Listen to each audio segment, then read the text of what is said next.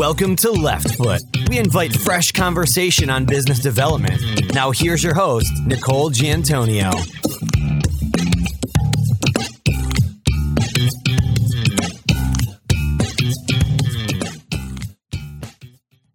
Hello, listeners, and welcome to Left Foot. Today's guest focuses her practice on bankruptcy and distressed transactions. She has experience with real estate, equipment financing, and technology matters. A lawyer, legal tech designer, and legal tech author, Ivy Gray, welcome to Left Foot. Hi, Nicole. Thank you so much for having me. It's great to be here. Great to have you as a guest on our program, Ivy. I'm excited for our conversation. You were involved in 3 distinct areas. If you could focus on how you got into being in legal tech, being a legal tech designer, writing in legal tech, and of course, your decision to become a lawyer. I have just reached my 10-year mark as a lawyer, and it is a rewarding and fulfilling career. And a lot of people who became lawyers did so because they were inspired by Atticus Finch in To Kill a Mockingbird, or there was some event in their life or some person in their family that made them think really highly of lawyers. And they decided that they wanted to be one. I sort of backed into it after already having a career in public relations, advertising, and marketing. And so I was looking for a new way to use the skills that I already had. I really liked writing and research. I really liked working on stressful situations and turning them around into something positive. I really like to be that partner with my client to have a good outcome. So I went looking for a career where that was possible. And someone suggested that I should check out being a lawyer, and it turned out to be a really good fit.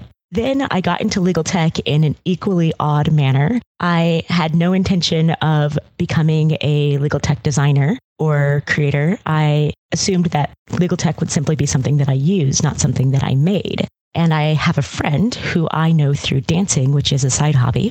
And he is the creator of Perfectit. And throughout the time that I'd known him, he had been bugging me to try his software. And I said, I don't need that. I'm perfect. And he's like, no, all lawyers need help.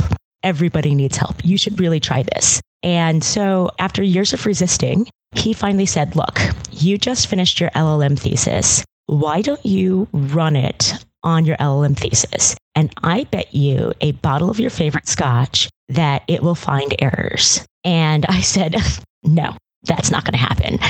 So you're on. So the day after I turned in and defended my thesis, I finally ran Perfectit. And guess what? It found errors. So I lost that bet. But I couldn't leave well enough alone. So I went to Daniel and I said, your program is really great. And it does a lot of fantastic things in terms of consistency and proofreading and all of these checks that I thought that I had been good at doing myself, but it turns out I need help. The thing is, though, that lawyers use words different from other people. And we would need a little bit more, or it would need to be adapted to really be a hit in the legal field. And he said to me, oh, really? Well, why don't you come join me and build the solution that you envision? And I said, yes. So that's how I got into legal tech. And then from there, it sort of spun out into becoming a legal tech writer. We do a lot of inbound marketing and consultative sales in terms of how we sell Perfectit with American legal style. So I think a lot about how we produce our work as lawyers and how I would get lawyers interested in trying my program. And from there, I started to think more widely about legal service delivery in general and innovation. And that really just started to occupy an incredible amount of space in my mind. And when the opportunity came up to start writing on a regular basis, I jumped at it and inspired and continue to be inspired by the community. So it's really an honor to be able to participate and to contribute like that. That's fantastic. And that's how we met through your writing. I had the opportunity to read several articles and some interviews that were done that you participated in. The way you got into legal tech design, that's the way those of us who are social, have networks, and the friend or the acquaintance saying, I'd really like to talk to you about something further. How did you know that this was something that you could do, that this would be part of your skill set? What allowed you to be confident that you could add value in the designing of that offering? A couple of things. Well, first, just to be honest, I wasn't entirely sure that I would be good at it. But because Daniel trusted me and I trusted Daniel, I figured that it was definitely worth exploring. And if we came up with something that was really good, then we would continue it. And if we didn't, it was a chance that we took, and we would not be sad that we tried. So there's always that. I wasn't sure. That said, I did grow up in Silicon Valley, which means that I'm right there with the Apples and the Googles and the Affymax and the Affymetrics and Yahoo. Everything that was going on in the Bay Area was just part of my daily life. Being a tech entrepreneur was something that was normal and something that people tried. And in college, I was very much tech savvy and forward thinking. I worked in IT as one of my internships throughout college, and I ended up designing the budget database for the Dean of Students office. And so tech is just something that I've always done as part of my finding a solution to a problem. And in terms of the substantive skills that I needed to have to create American legal style, that really came from being a stickler for writing and blue booking. And I did a lot of that in law school. I had 2 positions on the executive board of the Houston Business and Tax Law Journal. I was the inaugural symposium editor, and I was also chief notes and comments editor. Through my journal work, I had to really learn to care about blue booking and coach other people through the blue booking process. And so I was certain that I knew that aspect of legal writing really well. And through my career in PR and in journalism, I was pretty sure that I was a strong writer. And when you combine all of those things, I thought, maybe I can help. And maybe I can take all of the experience that I have and turn it into a program that can really help lawyers get better documents out the door faster. Combining of what are not only skills, but obviously some interests. Today, there's so much going on in the legal space with in-house legal departments, with legal operations, with legal purchasing, with technology coming into play across the gambit, flexible lawyering, with just a lot of change coming down. And there's a good number of people talking about it. You took your experience as a lawyer, obviously your PR experience and your first career background, then of course this experience now diving into technology and from a design perspective. You took all of that and said, okay, now I'm going to write about legal tech. Did you have a plan? Did you write one article and it did well, and therefore you said, well, I want to do more. I really want to share my opinion? The first thing that I really started writing about was ethics and the duty of technology competence under Model Rule 1.1 and Comment 8 that required lawyers to really know their technology and to keep abreast of changes. And other people had been talking about it, but in this way that was very nebulous, inaccessible. They would jump to AI, or they would really focus on e-discovery. And there are a lot of lawyers who are afraid of AI or who aren't using e-discovery. And so it felt like the duty of technology competence maybe shouldn't matter to lawyers. And I thought, well, that's not true. It matters to us. We use technology, and there are simple technology tools that we're all using every day, like Microsoft Word. And we need to know how to use those well. So I was very passionate about bringing the duty of technology competence home and making it accessible to all lawyers. So that was really the first foray into writing about legal technology. And then from there, people were excited about how I had approached things. So Tim Barron, who was at Rocket Matter at the time and then at Good to Be Social, he said to me, Above the Law is really interested in getting more writers who have fresh and interesting takes on innovation and legal technology. Are you interested? And I said, well, let's have a conversation. And we just really hit it off. And we figured I'd commit to writing at least a handful of articles and see where that went. And it turns out that people are very interested in what I have to say, which is surprising and flattering. And the community is constantly discussing new things and generating new ideas. And I often have a fresh take on that. So it's great to be able to put that out there and to get that sort of engagement. Those are the things that happen as part of the transition. And it's actually part of success. And now a word from today's sponsor. Today's episode is brought to you by Audible. Audible is offering our listeners a free audiobook with a 30-day trial membership. Go to audibletrial.com/leftfoot and download a free title to start listening. That's audibletrial.com/leftfoot. Having talked to more than 120 different thought leaders, I would suggest in a lot of cases in the legal industry, many in-house counsel, many in-house operations professionals, definitely general counsel, major corporations. As I asked the question about what they're seeing that's innovative, most of the responses that come back are not really innovative. And they will admit that. They're saying, we're just starting to apply technology and processes that have been in other businesses, HR, finance, IT. We're just starting to apply those to the legal industry. And of course, there's more unique things out there in the market, kind of more on the bleeding edge than leading edge. What are you seeing? Is there something innovative out there, or is there something that is really resulting in change, but it's disciplined and not innovation?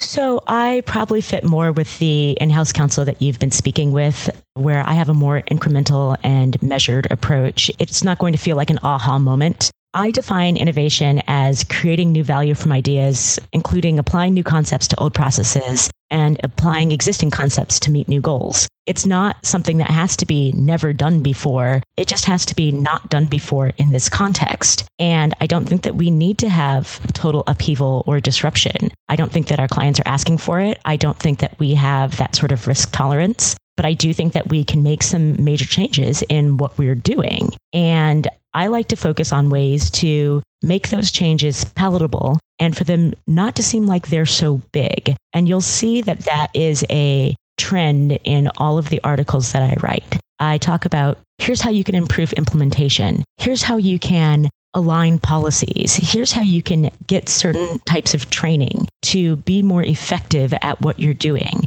Here's how to evaluate your choices. Here's how to evaluate whether it's working. All of those things are innovative because you're applying something new to, or you're applying something old, I would say, to a new situation. But none of them are really that different from what we've seen before. And I'm okay with that. It's an interesting point. I was part of a group that did an analysis of all the award winners, in-house legal departments and law firms that were award winners for the last 3 years. And when you look down the list, none of them were new technology. It was the implementation of technology that already existed and how they implemented and transitioned. The biggest award winner through all of that was implementing Adobe Sign, which isn't new, but it's definitely changing departments. Things like e-signature are going to make a huge difference in how we deliver and practice law. It is a major bottleneck in a lot of transactions, and it causes people to miss closing deadlines, and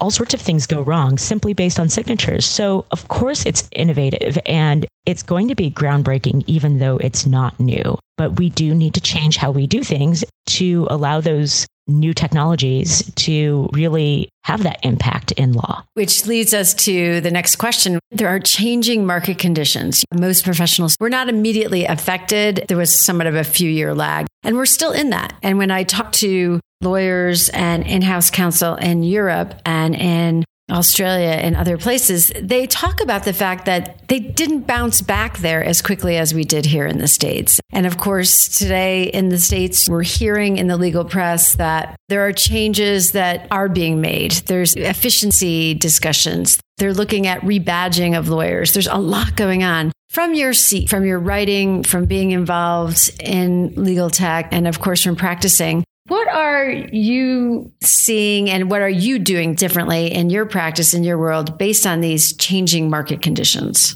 Due to changing market conditions, the wall between lawyer and client has maybe come down. We are expected to be more of a partner in creating solutions together and less of somebody who goes off and does something for a client in a little black box and nobody knows what happens and then you pay the bill. And that approach that, to me, we were taking prior to 2008, it kept us really separate and it kept us from doing things together. And I think that it really impeded good service and creating good creative solutions. So I am happy to see that wall coming down between lawyers and clients, and where we are expected to be more of a business partner. We're expected to care about efficiency like our clients care about efficiency. We are expected to care about outcomes like our clients care about outcomes, not just billing. And I think that's a really good thing for our profession. No, absolutely great. So you're, of course, comfortable. You're a networker. You're a social person. You've been in business, right? You didn't come out of undergrad, go straight to law school, go out and practice. You had some time in business. And of course, most lawyers, through work, through conversation, through educating themselves further, they will learn more about business and what is happening in their particular practice area specific to business or personal clients. What about your approach made it comfortable for you to talk with clients about their business, to ask hard questions, to talk to them about more than what you learned in law school and in those first few years of practicing law? Well, I would say that I am endlessly curious and intellectually flexible. So I am always trying to figure out, well, what's going on? How did you get to this point? I don't just look at the problem and then try to find the Band-Aid as fast as possible. I am looking at the problem and I'm thinking, well, how did we get here? And how can I help you fix that so that you don't keep encountering this? And I think that approach makes clients and others much more comfortable so that they are willing to discuss business with you rather than simply their legal problem. And then I would also say that when somebody comes to me with a problem, I don't really say, oh, well, this is a bankruptcy jurisdiction question, so I'm going to give you a bankruptcy jurisdiction answer. I say, all right, well, what's going on here? What are your goals? What's been said? What's been promised? How can we meet these goals? And how can we try to keep everybody at the table negotiating, participating, and ultimately be happy, where people all feel like they walked away with something that they wanted? And I think that is a non-standard approach for a lot of lawyers because they haven't been in business. But that approach definitely makes clients a lot more comfortable. And I just don't really know any other way to be honest. Absolutely. I think it's a great approach. And that idea of partnering and having the conversation, of course, we want to know what their intended outcome is. And it's surprising, and there's been a lot of chat on social media these days, how often the clients are not asked, what is the expected outcome or what would be a desired outcome from this situation? Not specifically the legal side, but the actual business or operational side. Definitely. I've got a great relationship with one of my clients because I say to them all the time, you don't really need me for this. Let's talk about your goals. Here's some strategies. Why don't you go talk to them and see if you can make that happen? This doesn't necessarily require a legal solution. And they go off and they do it and things work out. And then when things don't work out, they are happy to pay. And I think that it just shows that I see them, I see their business, I see where they're sensitive, and I'm not just trying to get everything out of them. Ivy, we have a number of early partners, people that have just taken on business development responsibilities who have been practicing, but now it's time to look at their networks and see where they might have opportunities to help grow their practice. What advice would you have for those people who are just starting out, just kind of turning around and saying, okay, it's time for me to get out in the market and establish my brand and create even a better network than I have today? So I'd say put yourself out there, give first, and be authentic. You have to go where the people are. And that's not sitting around quietly at your desk working. You have to attend conferences in person. You've got to go to networking events where potential clients might be. You have to be active on social media and participating in a way that's real, not just in a way where you're obviously trying to sell something. And then I would say, once you're out there, be giving and give first. So answer questions openly and honestly. Share information and resources that you've found. Help people. People are more willing to bring you their business and recommend you if you've been generous. It's also just a welcoming way to show what you know.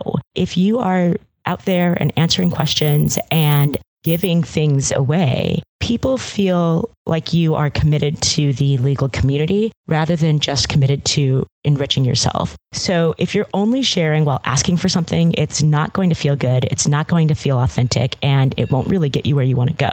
You have to share and give without the expectation of getting something in return. So on that note, be authentic. Talk about what you know and what you care about. People want to engage with real humans. And I know it's really hard to feel free to be yourself when you are just starting out, but you still need to be you. And maybe don't show 100% of who you are if you're a little bit of a jerk, but you still need to show what you're interested in. If you have really interesting music tastes or super esoteric alcohol tastes or something, and it's something that you're passionate about, share those things. People want to engage with interesting people, and they choose to work with you because they like you. And there are plenty of people who do good work, but at the end of the day, clients hire who they like. So get out there, show your humanity, be authentic, and people will like you. Ivy, we appreciate you sharing your thoughts with our listeners. Any last points you'd like to share before we say goodbye? Yes, I know this one sounds really simple, but please get out there and learn Microsoft Word. Learn to use the tools that you already have installed on your computer. Track changes, styles, linked cross-references, all of those things will make your life so much easier. We all know that those aren't really billable tasks, yet they're keeping you in the office until 3 a.m. Why are you doing them manually? Please, please, please get out there, take a training course, and learn to use the tools you have, especially Microsoft Office. I use Text Expander myself. Oh, I love Text Expander. People are like, how do you do that so quickly? I'm like, well, Ivy, thank you. It's been a pleasure having you as a guest on Left Foot. Thank you. I've really enjoyed speaking with you, Nicole. Thank you for listening to this episode of Left Foot. For information on our podcast, our 12-session business development challenge, and our online business development coursework, visit leftfoot.com. It takes focus and thought to lead with the left foot. Until next time.